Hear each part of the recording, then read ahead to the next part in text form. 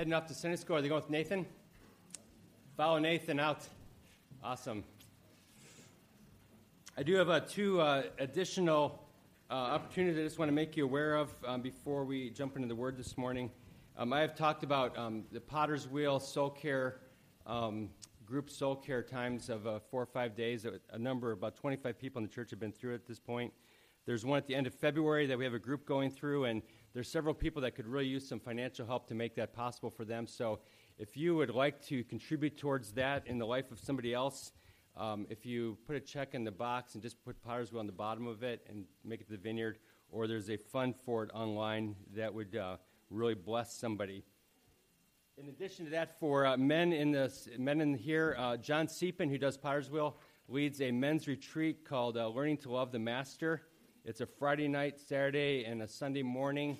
It says it focuses your eyes on the specifics of God's involvement in your life. You'll see God at work around you as you look more closely at His work in your life. You actually write it down, and in the lives of those you share your story with. It's basically guided to write your story of how God has been involved in your life and then sharing it with one another. It's coming up in March. It's held at the Holy Trinity Monastery, which they'll be staying up in St. David, Arizona. Guys, if you're interested in that, come up in March. You can grab one of these, and it's everything you need to know about it. Mike mentioned to pray for Dave Drum. He was supposed to speak last night and today, and he's pretty sick. Called me Saturday morning and wasn't going to be able to be here. A gal was visiting the service last night, and afterwards she said, wasn't somebody else supposed to speak? And I detected this note of disappointment. I thought, ugh. So we'll get to that later this morning. We are in Matthew chapter 10, so you can turn there, and we are going to continue right along as where we were supposed to be. Recall that Matthew 10 begins the second of 5 discourses in the Gospel of Matthew. Remember, there's this, in between the introduction and the conclusion, we have these 5 blocks where there's a narrative of Jesus doing something, and then he talks about it. And the first discourse was the Sermon on the Mount. The second discourse is often called the Mission Discourse, and we are in the beginning of that here in chapter 10, as he's preparing the disciples to go out. So we're looking at Jesus going out before. Now Jesus is sending us out. He sends the disciples out, and he wants to prepare them for what they're about to do, both immediately, because they're going to go out here on a little mission trip in a moment, but also for down the road. And it's for us as well, as we get sent every morning as we go out into the world where we spend the better part of our week. Jesus wants to prepare us. So let me read these words. It's Matthew 10. I'm going to start with verse 5 and go through verse 15. These 12 Jesus sent out, instructing them, "Go nowhere among the Gentiles, enter no town of the Samaritans, but go rather to the lost sheep of the house of Israel, and proclaim as you go, saying, the kingdom of heaven is at hand. Heal the sick, raise the dead, cleanse lepers, cast out demons. You received without paying, so give without pay. Acquire no gold or silver or copper for your belts, no bag for your journey, or 2 tunics, or sandals, or a staff, for the laborer deserves his food. Whatever town or village you enter, find out who is worthy in it, and stay there until you depart. And as you enter the house, greet it. And if the house is worthy, let your peace come upon it. But if it is not worthy, let your peace return to you. And if anyone will not receive you or listen to your words, shake off the dust from your feet when you leave that house or town. Truly I say to you, it will be more bearable on the day of judgment for the land of Sodom and Gomorrah than for that town." If you were about to go on a missions trip and these were your instructions, think about how you would feel. Interesting stuff here. So what I want to do this morning, we're just going to, as we often do, I just want to walk through the passage so we understand what's being said here. I'm going to get filled in on exactly what the text is trying to tell us. And then I want to pull up one aspect of it that kind of was touching on my heart as I was taking a look at this in preparation for today. So the first thing is Jesus gives them their message. We have the message here. Verse 7, they're to go out, and as they go out, they're to proclaim a very simple message. The kingdom of heaven is at hand. Now that shouldn't be a surprise because that's what Jesus was doing all along. Remember, Jesus goes out, He says, repent for the kingdom of heaven. That's his message. Jesus goes everywhere. He enlarges on that, but the heart of his message was the kingdom of heaven. He even says it's right here, right in your midst to them. And so when he's going to send the disciples out, they're kind of like, what do we say? And he says, well, just say the same thing I've been saying all along. You don't have to prepare. Just go say the same message, which is the kingdom of heaven is at hand. The people of Israel would have known exactly what was being talked about here. It's not the kind of terminology we normally use, but when they said the kingdom of heaven is here, they knew what was being talked about. The whole Old Testament was preparing them for that. It was a revelation of what the kingdom of heaven was about. And even though it had gotten mixed up and distorted, they understood the message. Everything that has been written in the law and the prophets and the books of history, all of that was coming to fruition. That was the message. If they've been waiting for thousands of years for the promises to all happen, when he says the kingdom of heaven is at hand, it's saying it's all about to come now in their midst, which should have caused them all to go, we're ready. And they should have had immediate response of receiving it. The kingdom of heaven, as a matter of fact, in Luke 10, which is a parallel passage to this one, he says to them, say that the kingdom of heaven has come near to you. And then even those who reject it, he says to say to them, the kingdom of heaven was right there, and you missed it. The kingdom of heaven has come near to you. The message that they give has the Lord at the center, and it's all about the inauguration of his kingdom and his rule, and all of its content is all comprised in that little statement there. Of course, we get expanded on that because we get the full gospel after Christ, that the kingdom of heaven comes into our hearts through the vehicle of the cross for us as Jesus shed his blood. But this is what they had all been waiting for. And by the way, when we go out and we go out the doors, the message is exactly the same. We may not go out on campus, maybe we would, and say the kingdom of heaven is at hand, but that would be a good message. But we carry the kingdom of heaven in us as we've looked at our little kingdom of God and kingdom of heaven and kingdom of earth chart. We carry the kingdom of God with us in the Spirit, and we go out declaring that there is another kingdom, and it's not just the one for the future. It is here today to impact the world today. And our world desperately needs to know that there is another kingdom that they can find life in. It's not absent. The truth is, I would just add, I think that we can all be guilty of being what I would call practical atheists. We believe in God, but we think he's absent. And we often act as though he's absent. Even believers, in the way they respond to the things of the world, act as though God is actually absent from us. And one of the reasons we get together every week is to remind us he's not. He's doing what he promised, and it may not look the way we think it should look, but the kingdom of heaven is here, and God is working in our midst.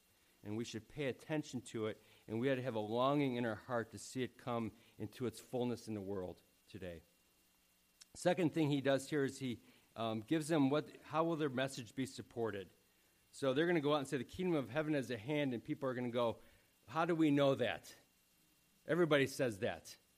And so he gives them the way they'll support their message. And it's in verse 8 here. He says, heal the sick, raise the dead, cleanse the lepers, and cast out demons. By the way, again, this shouldn't be unfamiliar, because what did Jesus just do in chapters 8 and 9? He healed the sick, he raised the dead, he cleansed the lepers, he cast out demons. He did the exact same thing. The Old Testament prophecy said when the Messiah would come, this is how we would notice him.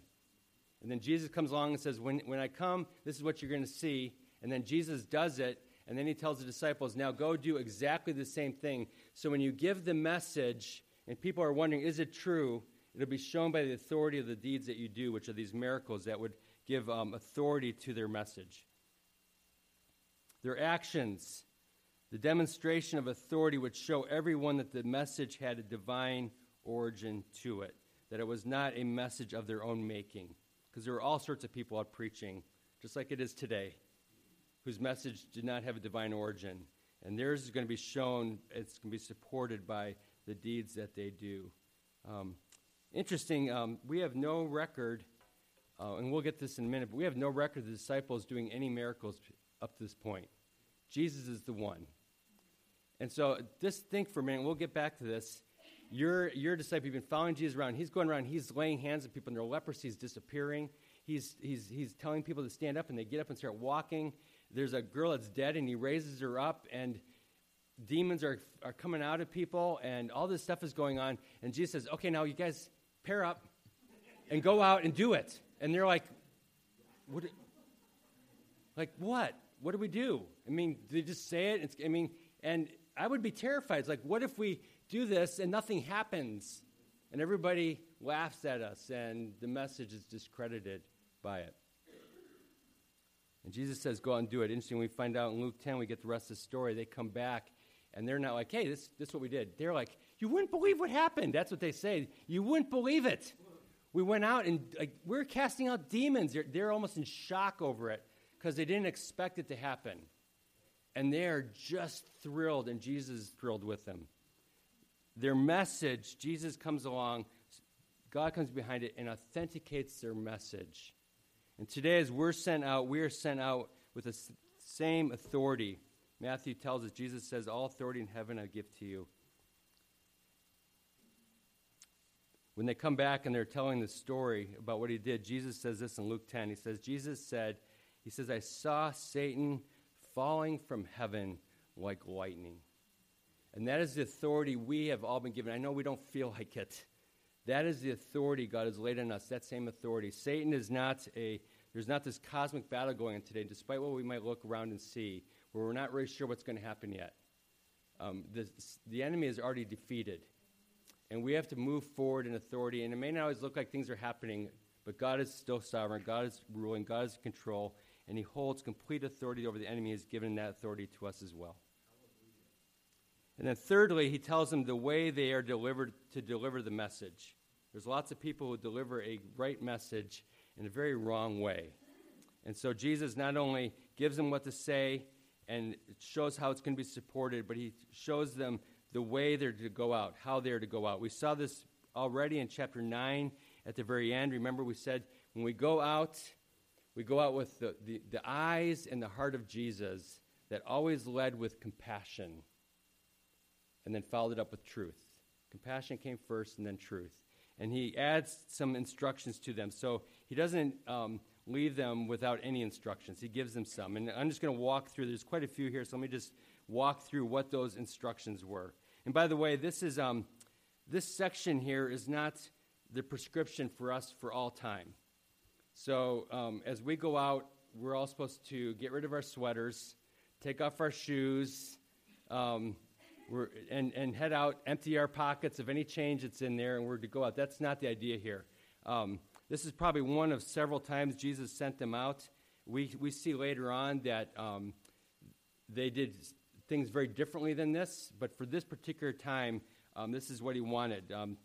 There are people that take on a vow of poverty in order to bring the message, and we wouldn't ever want to discourage that because there's a right heart behind that, and it opens up the message. It says here, go only to the Jews. Of course, Jesus himself went to the Gentiles, and Paul took the news. But for right here, for these guys, Jesus has some specific instructions for them and wants to pass them along, and there's something behind this and why he does that. And I'm going to fix my iPad because I forgot to make it so it doesn't go to sleep on me every minute. Never. Okay, we're back in business here. I was like, keep looking. Where'd it go? Okay. Second of all, how did they go out? The audience would be limited. It says here, go nowhere among the Gentiles, enter no town of the Samaritans, but rather go to the lost sheep of the house of Israel. As a matter of fact, I think the disciples thought, can't we just go to the Gentiles? We don't know them. So when this doesn't work out, they won't. But what if we go to the Israelites? We see people we know. But he says he doesn't give them that way out. He sends them instead to the lost sheep of Israel. There's a couple of reasons for this. Remember we said that God created a community in Adam and Eve, and they failed his calling. So God creates a new community, the nation of Israel. He gives them commands, says, follow these things, and you're going to enjoy peace. They didn't. But that offer was still being given at this point. Israel was still the people that God was offering the kingdom to. It ultimately gets offered to them when he rides into Jerusalem on a donkey and offers himself as king. And they say a lot of things, but eventually they reject him. And so here, the offer is still going first to Israel. That's still God he's working with. And it's going to shift, and he's going to create a new community, which is us, the church. But here at this point, they still took it to them first. The message, even in Matthew, was designed for that group of people. As a nation, though, they reject it, and God eventually brings it to us. But here at this point, he's still saying, take it to the Israelites. Although we all know that all along the way, Jesus touched the Gentiles, and he went to the Samaritans and did all those things. But here for this group, it says, go to just that group. But initially here, this is their first audience. Second of all, they were to give freely. It says, as you received without paying, give without pay. It reminds that verse that, ho, everyone that thirsts, right? Come and buy without money. The offer of grace, the offer of the kingdom is given freely. And he says, you guys have been given this. It's just given to you. So go give it out. Don't attach some requirement to it that's going to get in the way of people receiving what they get. Doesn't mean that you can't continue to pay me to be here, by the way. I just want to make that clear. Later on in Timothy, Paul says that there's people that are supported. Paul himself often worked in order to preach. Other times they supported and preached. There's different things. But here at this place, he wants to make sure that there were so many out there. There were prophets who would only give a prophecy if they were paid for it. And there are people preaching here, as they do today, that only preach when they got something for it. And the Lord didn't want any of that to be attached to the disciples when they went out. They wanted them to go out and going, this is a message for everybody. It's free. I'm afraid in our day today, without being too critical, and we're all susceptible to it, there's preachers and churches and ministries that run, and they're just so encumbered with so much money and attention and prominence. It gets in the way of the message because people just see what they have, and they've gotten seduced by that. It's easy for it to happen to anybody. And Jesus is making sure that this does not happen to disciples. You've gotten it, so just give freely and trust that I'll take care of you. That's how he sends them out. They were to go empty-handed. Look what it says here. Acquire no gold or silver or copper. In other words, don't put a little change in your pocket for the trip, okay? They're not have a bag, which makes sense because he's not letting them carry anything anyways. They're not allowed to take two tunics, in other words, two jackets. They would wear one thing, and then they would bring an extra one. They could use it to sit on, use it to cover up with. If it got cold, they weren't allowed to take that. They weren't allowed to wear shoes, which, as I said last night, there's a number of people here that's great, because sometimes up here people aren't wearing shoes. So that works here, but there wasn't a good thing. And they weren't supposed to take a staff. And the staff was for protection, because on the road it was dangerous. And they weren't allowed to take something for their protection. Go empty-handed. I mean, there's something about just having a little change in your pocket, isn't it? You can at least get a snack on the road, right? And Jesus saying, nope, you're not going to get that. You're not going to be able to pull aside and be able to pick up something. You have nothing unless somebody gives it to you. Their feet are going to get cold, and they're going to be sore and dirty as they walk. They all take off their sandals and leave them in an old pile at the campsite, and Jesus sent them off for a reason, because they all had sandals on. There's nothing wrong with sandals. And Jesus doesn't let them wear even that. And they're to go out without protection. And the question is, why would he do this? Why does he strip them of almost everything except for one pair of clothes? At least they didn't go out naked. I mean, he let them wear their clothes. But that's it. That's all they've got.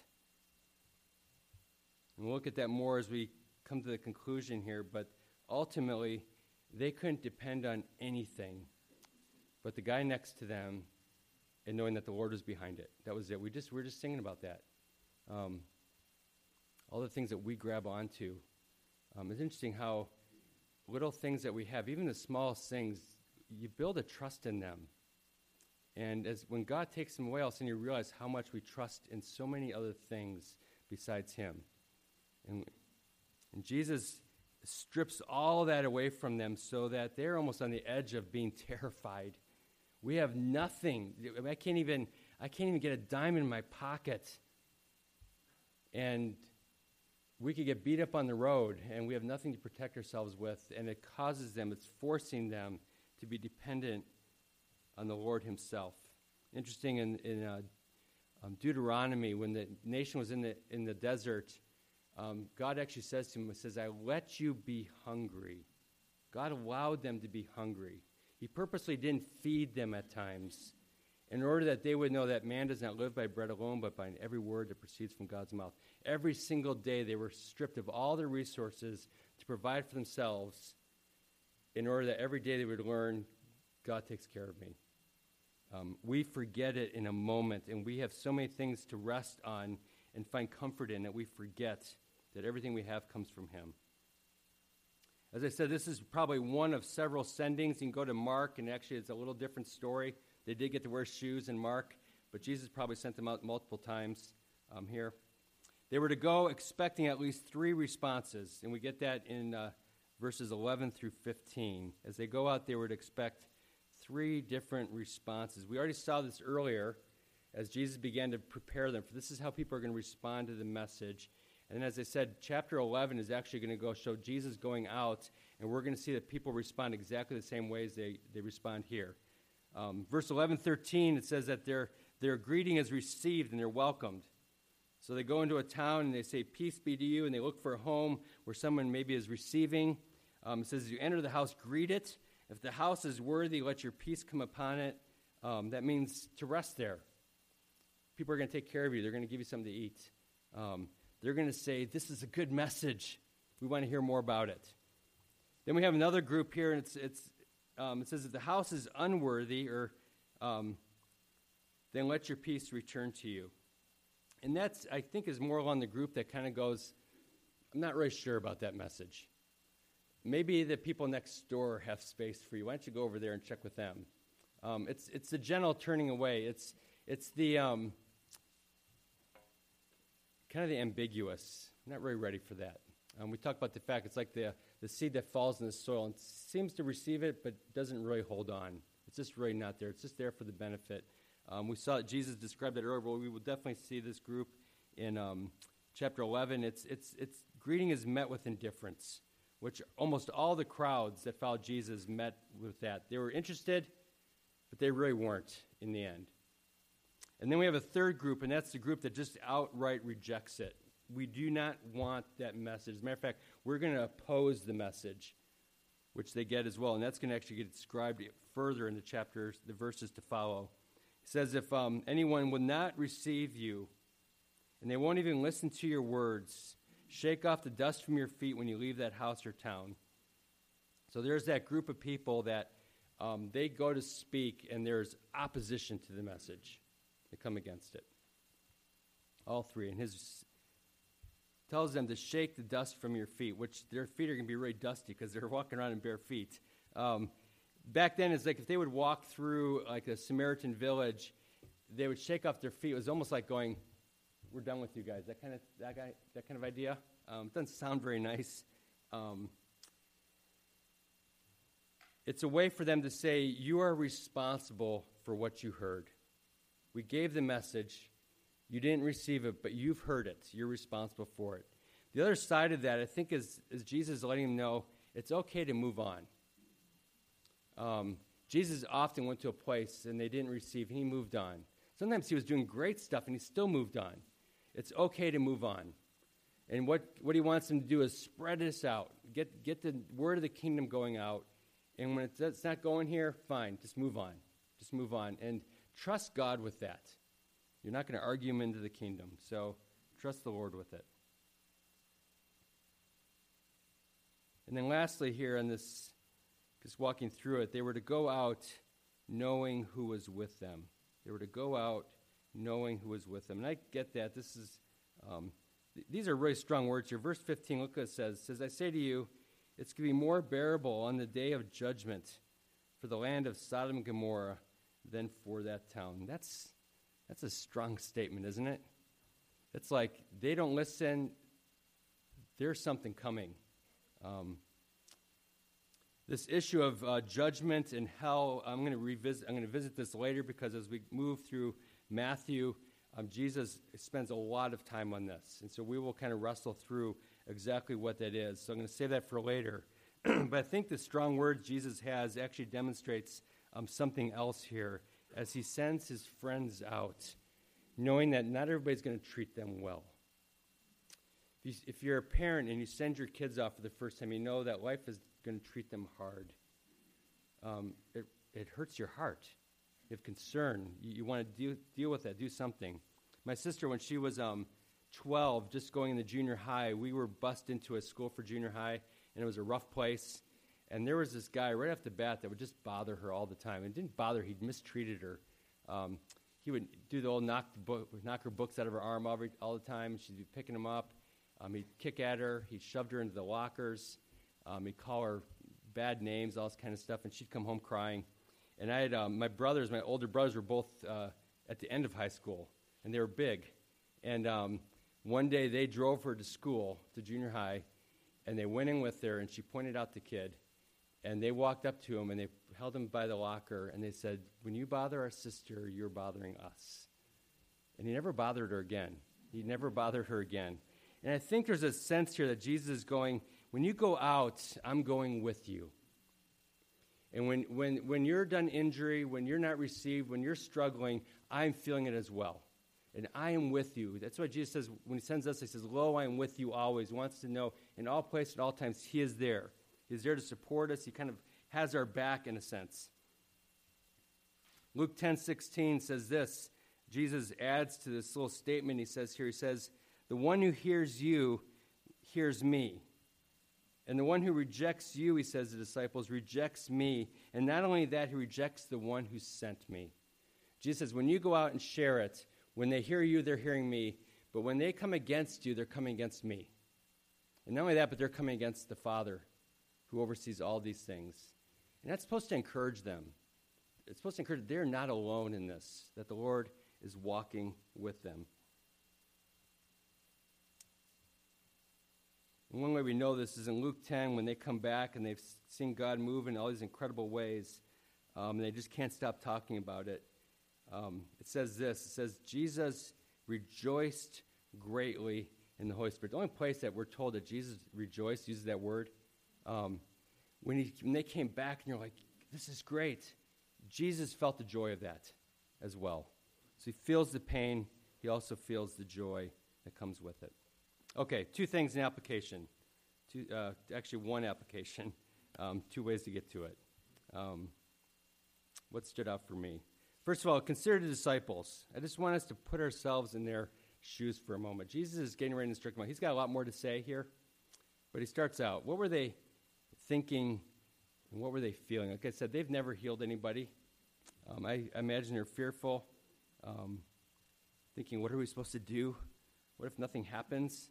What if nobody gives us any food? What if we see somebody that we know? And Jesus has taken everything away from them that they could rely on except one another and the Lord. And they're going to be cold. Sometimes they're going to be hungry. They're going to have to get along with each other. They're going to be often rejected, always in danger. And just think about what that was like. And then Jesus says, okay, go. Go. And off they go, wondering what's going to happen. That's what they're doing.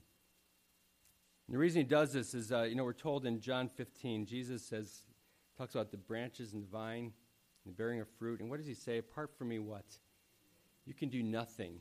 He doesn't say, apart from me, you can do pretty good, but it's not going to be quite enough, and I need to add a little spice to it, to make it really taste good. He says, apart from me, you can do nothing. It's a word that gives us no space to go anywhere.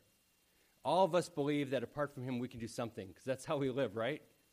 We think that. We know the Scriptures tell us not true, but we still kind of grip onto that, because letting go of that without him I can't do anything, I've got to trust.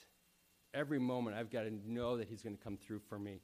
And Jesus wanted the disciples to experience what that was about, to actually be knowing if God doesn't do something, this is a disaster when we go out. And of course, God does incredible things here. Doesn't mean that we are nothing, by the way, because the Scriptures also say what? We are his workmanship, crafted and created for good works that God has prepared for us. And as his craftsmanship and his workmanship, he wants to understand that it's only in his hands that things happen. He wants to remind them that they are jars of clay, as the phrase goes. They're plain and they're fragile, and they're not the ones that people choose off the shelf, but it's ones that God chooses. I mean, the disciples were clearly jars of clay. They were when we talk about these guys, they weren't anything special. They're like us, right? And God chose them, and he fills them up. He tells us that we become his treasures, his very temple. Jesus knew for these men it was imperative that they walked fully in weakness, because the greatest responsibility anybody could be given was going to give to them. Take the news to the world. It's the same responsibility that we have been given as well. In weakness, they're going to experience God's power and to be unleashed. And by the way, that is the way of Jesus himself, who gave up everything in order for God's work to be done in him as he came to this place. So consider ourselves as well. We're the same thing. It's the same for us. I get emails and things in the mail all the time. They're put up by church companies that if you follow this, you will double the giving of your church in 2 months. Follow these things in this program, and you will be bursting at the seams, and you'll be doing this great building project, which I don't want to do anyways. Do this, and you're guaranteed to see rich worship in your church. All these things. There's all these, and it's not that we shouldn't work hard and be creative and give our best to things God puts up, but there's this idea that if we have everything in place, we can make things happen. And our whole world functions that way, doesn't it? And the gospel is counterintuitive to that, is the opposite, is letting go of that, is realizing, okay, I'm going to give my best efforts, and my best efforts will never be enough. Not that God says they're not enough. They're all of what he wants. But they will never accomplish that mission. The greatness of the kingdom is expanded as the Holy Spirit takes our efforts, us as clay pots, and does a work through it. We go along thinking, okay, I'm a jar of clay, I get that. I'm not going to be one for long, all right? We're gonna fix this up, and we're not going to be that jar of clay. It's almost like I got to get rid of that. And God's desire is that we would remain jars of clay, because that's how he made us. That's where we're best fit in his hands. Those are the kinds of containers that he likes pouring living water into. And when it pours out, it changes people. It changes the world. As I said, how often I think churches, and we do it, I do it, it's just so easy to rely on other things. There was enough offerings. We got great building. We have all these different gifts and things, and whether our homes, we're in the right spot, we've got a car that will hold up and not die, all these things that we rest on. The quality of music, balance in our bank, whatever it is, we trust in those things more than the Lord. As I said, not that those things are not good, but it's so easy to trust in them, isn't it? We don't even notice it. Interesting, if for those of you around during the Jesus People movement, one of the things that showed up about it, they left everything behind and said, we're just going to go take the gospel. That was this idea of just forget all this stuff. It's just trapping us. And they were right. And God did a work. In all the great awakenings of our revivals, if you go back in history, nobody did anything to make them happen. As a matter of fact, they were all surprised by it. And they're often not doing the right things at all. And God just did a work anyways, so that people would know that it was him. And the raw materials he uses to accomplish his work is, guess what? It's jars of clay, you and I. That's what he uses. That's what he's chosen to use. That's what he wants to use. So as I said, it doesn't mean that we don't work hard and try to do things well, but we shouldn't fool ourselves. If God is not in it, nothing happens. Nothing at all. I was on my way down here early Saturday morning because Dave couldn't preach, and I'm like, oh no. And my thought was, this is going to be a clunker, This is, and by the way, true story. If you've been here for any length of time, I've taught some clunkers, okay, and nobody's ever come up to me yet, because you guys are a gracious group, and said, Chris, that was just painful today. That was painful. But I know that you guys hang out at restaurants and you go, that was pretty painful today, you know. I'm an average speaker. And in my home, average is not good. In God's economy, He creates us all differently. And He takes us average people who struggle. My greatest fear is if the Holy Spirit doesn't show up in church, this is an embarrassing place to be. Because all you get is me. And the truth is, I sometimes think, well, that's pretty good. It's not. It just isn't. We settle down to the truth of it. You just get me. And sometimes when I do those clunkers, it's amazing. Somebody comes up and goes, gosh, the Spirit was so at work today. I'm like, you gotta be kidding me. You know? I just want to get home. And because what? When God does a work, He just does a work. And He chooses to take us, and He says, don't try to be something else. This is who you are. It's what I've made you to be. I love weak vessels. Because the people that think that they aren't, I can't do anything with them. And so He says, I like it. And sometimes he takes that, He pours that living water in, and it is so good. And it's good for our own souls. And He just dribbles it out every now and then on people. And sometimes He shatters us, doesn't He? And there's sorrow and there's difficulty, and God allows it, and that water gushes out. In both cases, the living water is what comes out, and the living water is what changes people and makes a difference. And He wants the disciples to get that, and He desperately wants us to get that as well. He wants us dependent and trusting, waiting on Him to act, anticipating that He's going to do something, not having to figure everything out ahead of time. From 2 Corinthians 4, let me read the couple of verses here from, in addition to that one that's up there. We have this treasure in jars of clay, the Holy Spirit in us, to show that the surpassing power, and the implication is God's surpassing power moves through His people when they allow Him to do so. To show that the surpassing power belongs to God and not to us. We are afflicted in every way, but not crushed, perplexed, but not driven to despair, persecuted, but not forsaken, struck down, but not destroyed. Verse 10, always carrying in the body the death of Jesus. Why? So that the life of Jesus could be manifest in us. He takes us, and then He pours Himself in as His temple. And He says, guess what? You're going to go out as these jars of clay, and the life of Jesus gets manifest in His people. When that happens, the kingdom expands and the kingdom grows. As long as we try to do something and be something different, it just doesn't go anywhere. We're about to leave here this morning after our singing. We take communion, and we go to all sorts of places that if we would let God do it, He's going to show us we're just jars of clay.